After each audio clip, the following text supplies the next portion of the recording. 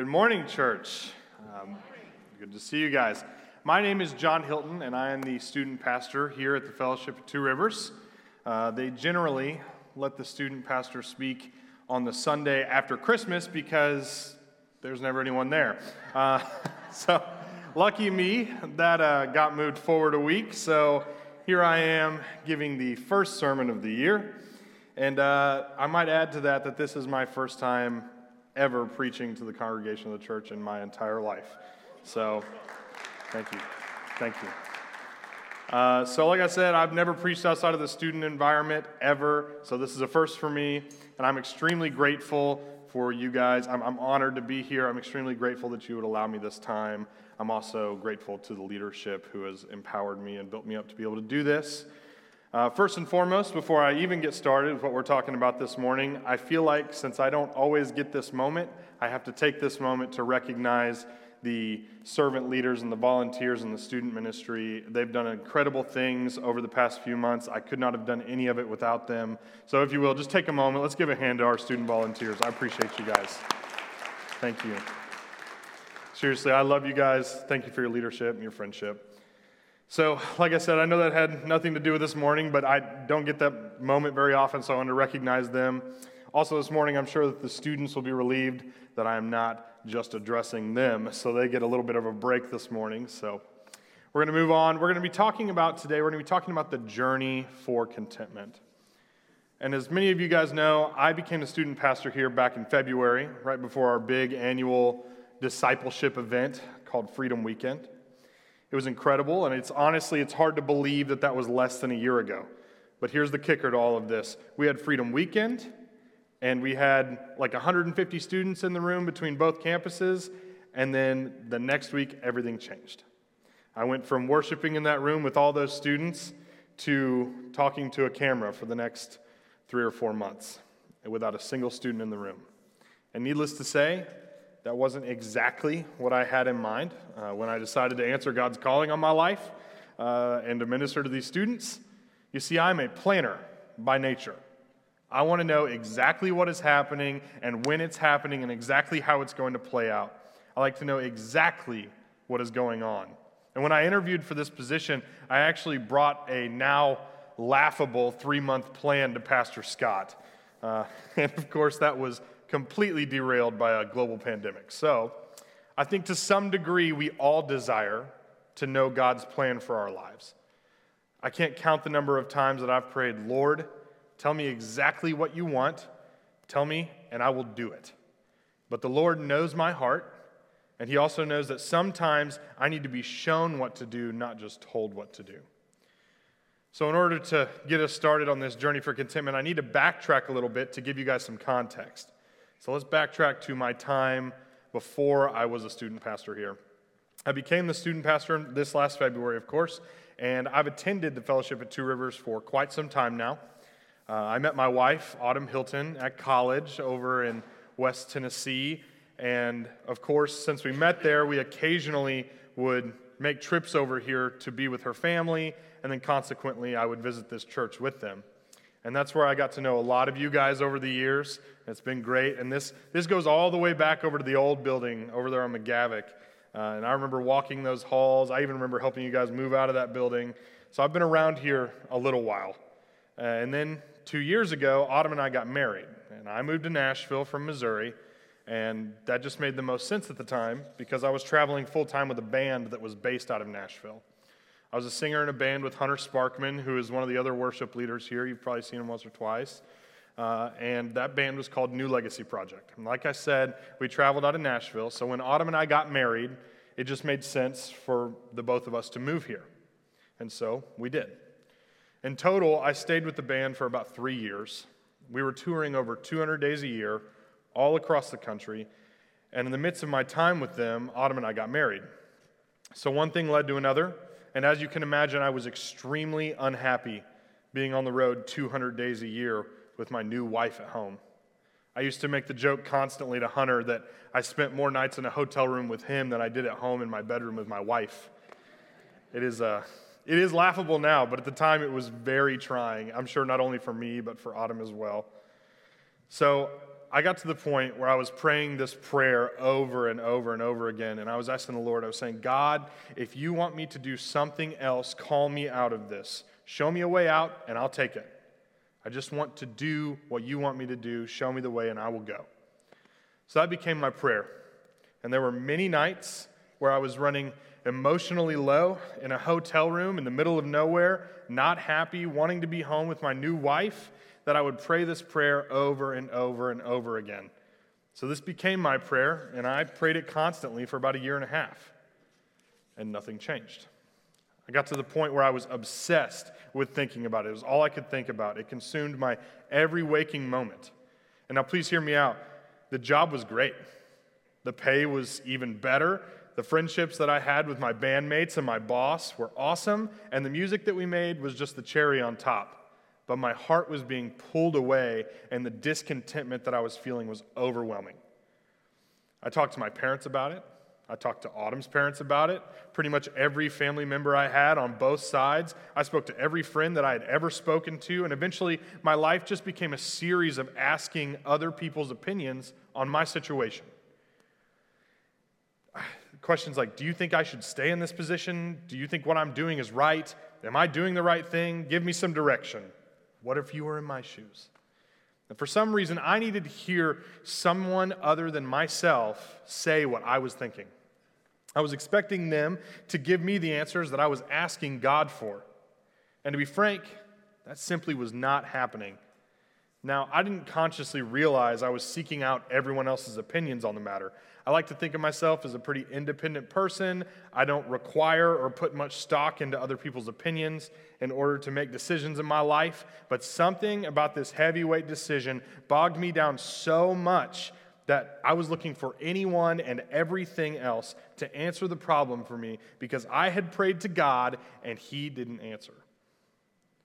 Now, please hear me out when I say I had prayed to God about it.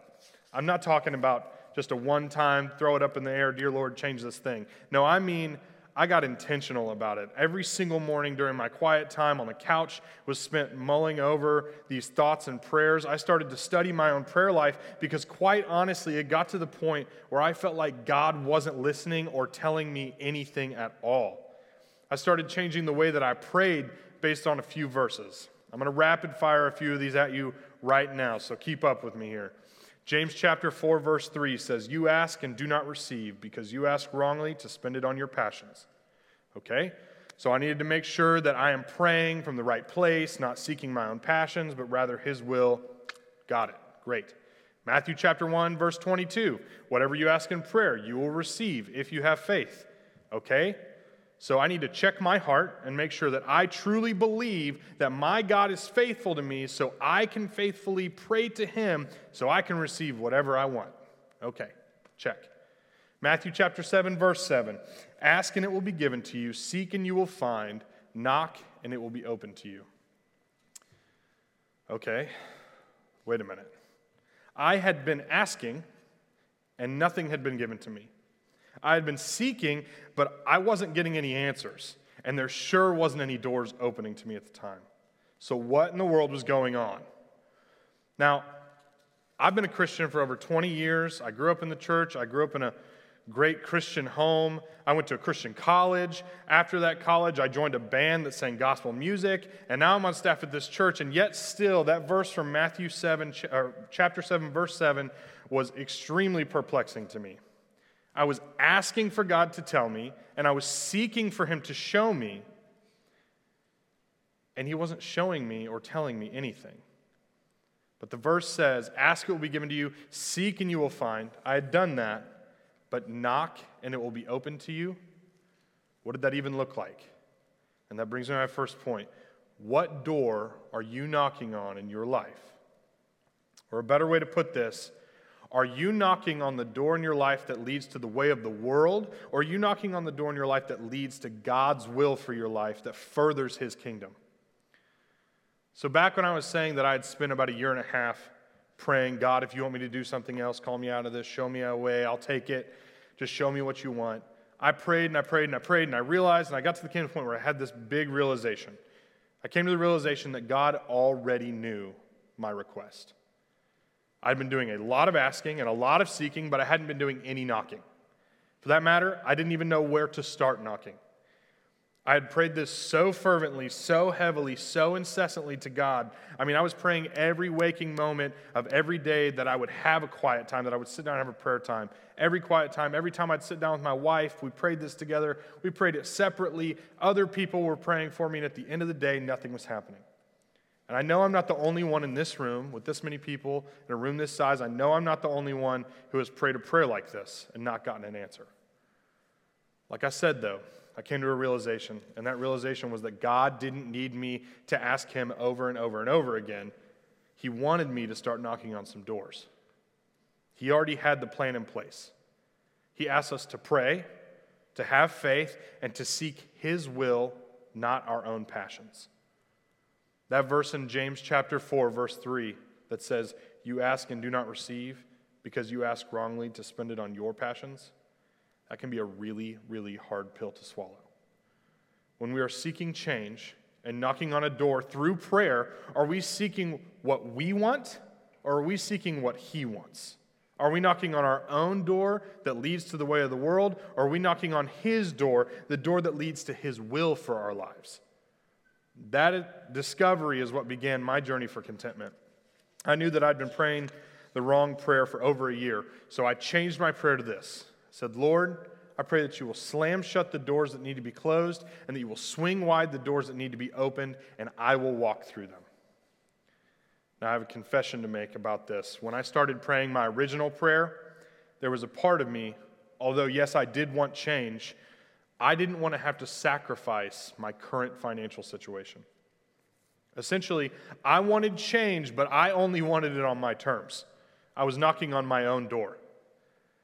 There's a scripture in 1 Timothy chapter 6 that speaks directly to this. To give some context before I read this passage, Timothy, of course, was a companion and ministry partner of Paul. So we can assume that Paul probably passed his views of contentment on to Timothy prior to Timothy writing his letter. Paul had previously written a letter to the Philippian church where he expressed these views in Philippians chapter 4, 11 through 13, where he said, "Not that I speak in regard of need, for I have learned in whatever state I am to be content. I know how to be without, I know how to abound. Everywhere and in all things I have learned both to be full and to be hungry, both to abound and to suffer need. I can do all things through Christ who strengthens me." Now, those are Paul's words from Philippians. And Paul's words here directly support what Timothy was sharing in his letter in 1 Timothy, and this is key scripture in regards to finding contentment in your lives. So don't miss this. Read along with me. We're going to throw it up on the screen. It's 1 Timothy chapter 6, verses 2 through 10. And it says this: "Teach and urge these things. If anyone teaches a different doctrine and does not agree with the sound words of our Lord Jesus Christ and the teaching that accords with godliness, he is puffed up with conceit and understands nothing. He has an unhealthy craving for controversy, for quarrels about words, which produces envy, dissension, slander, evil suspicions, and constant friction amongst people who are depraved in mind and deprived of truth, imagining that godliness is a means of gain. But godliness with contentment is great gain. For we brought nothing into this world, and we cannot take anything out of this world. But if we have food and clothing, with these we will be content.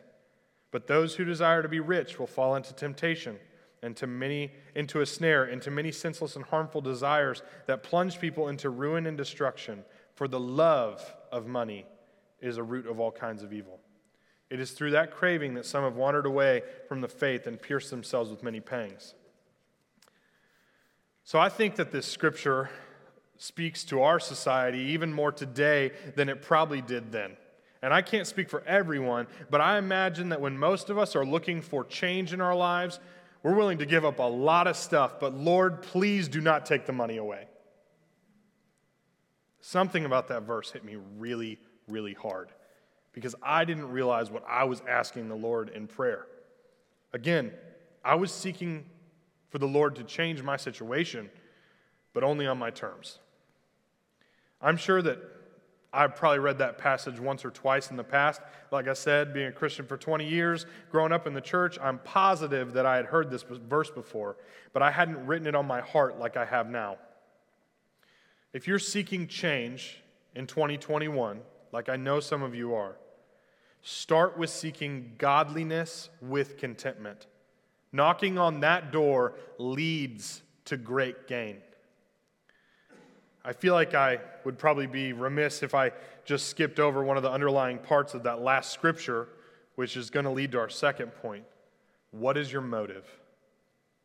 So like I was seeking change, I've been around enough people that I know that there is someone, or there's many people in this room, especially here at the beginning of the year, that are seeking change. It's a new year, and that means that everyone is making resolutions and starting new lifestyle plans, and a lot of the time, we will pray for the Lord to come alongside us and help us with these changes. But I would encourage you to ask yourself, what is my motive? Am I seeking out the change that I want, or am I seeking out the change that the Lord wants for me? Sometimes, don't get me wrong, sometimes those two things are one and the same. But us humans, by our very nature, tend to get caught up in our day-to-day lives as opposed to being focused on the eternal perspective, the big picture. If you've been in church for any length of time, you've probably heard a sermon or 2 or 3 or 5 use an example for just how long eternity really is. One example is from a very famous man, Francis Chan. We all know him. He's a pastor. And in this example, he uses a very long rope. He asks the audience to imagine that this rope goes on forever. And right at the end, he's painted the first 2 or 3 inches of this rope red. And this is to illustrate our time here on earth. It's about this long as compared to living on for eternity. Many of us, of course, know the most quoted scripture, probably of all time, which is John 3:16. For God so loved the world that he gave his only begotten Son, that whosoever believeth in him shall not perish but have eternal life. Eternal life. Life everlasting. Life that goes on millions of years beyond our very, very short time here on earth. The question that should arise for us Christians is, are we motivated by the things of earth, or are we motivated by the mission that was given to us by the same God who gave us the free gift of that eternal life? Are we motivated by our bank accounts, or are we motivated by our investment into the eternal? Are we motivated by society, or are we motivated by Christ, the temporary or the eternal? If you're seeking change, what is your motive? It isn't really a question of what change you're seeking. There's nothing inherently wrong with change, but the question is really the motive behind it. The first step on the journey to peace and contentment is godliness, and the second is having an eternal perspective. To return just briefly to my story, most of you already know how my story ends, but if you don't, here you go. So I started praying for God to open and close doors, and then I started seeking what he would have for me instead of what I had for me. Not long after I started praying this, I was approached by the leadership here at the fellowship about the interim student pastor position. And I'll be honest with you, I didn't know instantly if that's what the Lord would have me do or not. But what I did know was that it was a door that needed to be knocked on. And to make a long story short, I ultimately left my job with the band, one, to come home and be a husband, and then secondly, to work here with our students at the fellowship. I'm extremely glad that I did. The Lord closed the doors that needed to be closed, and he opened this door right on time. This has been the happiest I've been in a very long time. Yes, even in the midst of a global pandemic. I've seen the Lord move in incredible ways over the last 10 months. I've been blessed to see students get saved. I've seen the prayers of our people answered firsthand. I have watched protection and healing abound in our congregation and our community. And that all being said, this does not mean that this change came easily. Autumn and I had to change the very way we operated entirely. She no longer gets a 2-week break from me while I'm on tour, so that changes things. Sure, we take a few less trips to Target and TJ Maxx. We pay a little more attention to the budget than we had in the past, but we have become content with the food that is on our plates and the clothes that's on our backs. Now hear me out, please. We are blessed beyond measure. We have more than we could ever need. If you have air conditioning and Netflix, you have more than most of the world. So I don't have much to complain about. But I need you to know that we have not perfected this contentment thing just yet. There is a reason that this sermon is entitled The Journey to Contentment and not The Arrival of Contentment. This entire time, there has been one thing that has kept me on this journey, and it's actually my third and final point for this morning. There is a promise to claim. This promise that the Lord has given to us as His followers is enough to give peace and contentment in hard times. I would argue that outside of the gift of salvation and spending an eternity with Him, that this is the second greatest gift which He has promised us amongst many things. Before we dive into this promise, we need to acknowledge something. Change often creates anxiety.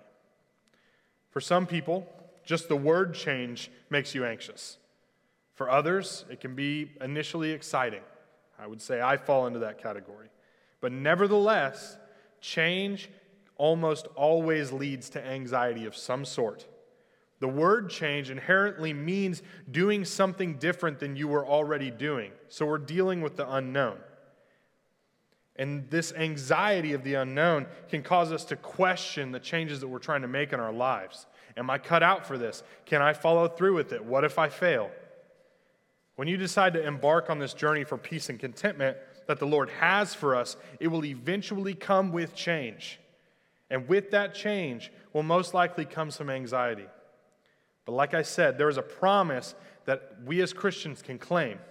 Jesus revealed this promise to His followers during the Sermon on the Mount in Matthew chapter 5 through 7. And if you want to kickstart your journey this year into contentment, I highly encourage you to go read those chapters, Matthew 5 through 7. Jesus clearly outlines how we should live our lives. The promise to claim that I am speaking of comes directly from Matthew chapter 6, verse 24 through 34, where He says this: "No one can serve two masters, for either he will hate one and love the other, or he will be devoted to the one and despise the other. You cannot serve God and money. Therefore I tell you, do not be anxious about your life, what you will eat or what you will drink, nor about your body, what you will put on. Is not life more than food and the body more than clothing? Look at the birds of the air. They neither sow nor reap nor gather into barns, and yet your heavenly Father feeds them. Are you not of more value than they? And which of you, by being anxious, can add a single hour to his span of life? And why are you anxious about clothing? Consider the lilies of the field, how they grow. They neither toil nor spin. Yet I tell you, even Solomon in all of his glory was not arrayed like one of these. But if God so clothes the grass of the field, which today is alive and tomorrow is thrown into the oven, will He not much more clothe you, O you of little faith? Therefore, do not be anxious, saying, what shall we eat, or what shall we drink, or what shall we wear? For the Gentiles seek these things, and your heavenly Father knows that you need them all. But seek first the kingdom of God and His righteousness, and all these things will be added to you. Therefore, do not be anxious about tomorrow, for tomorrow will be anxious for itself. Sufficient for the day is its own trouble. Seek first the kingdom of God and His righteousness, and all these things will be added to you. That sounds like a promise to me. To put it into simpler terms, God knows what you need, and He promises to take care of you. And in my opinion, this is the cornerstone to contentment. But there's a kicker to this promise, and it comes through in verse 33, where He says, but seek first the kingdom of God and His righteousness, and all these things will be added to you. I think we throw around the word righteousness a lot in church, but my concern is that not all of us know exactly what that means. Here's a brief description. God the Father is righteous. Jesus Christ, His Son, is the righteous one. The Father, through the Son and the Holy Spirit, gives the gift of righteousness to repentant sinners for salvation. Therefore, believing sinners are declared righteous by the Father through the Son. They are made righteous by the Holy Spirit working through them. In other words, to become righteous, we are asked to pray for forgiveness from our sins and put our faith and trust in Jesus Christ.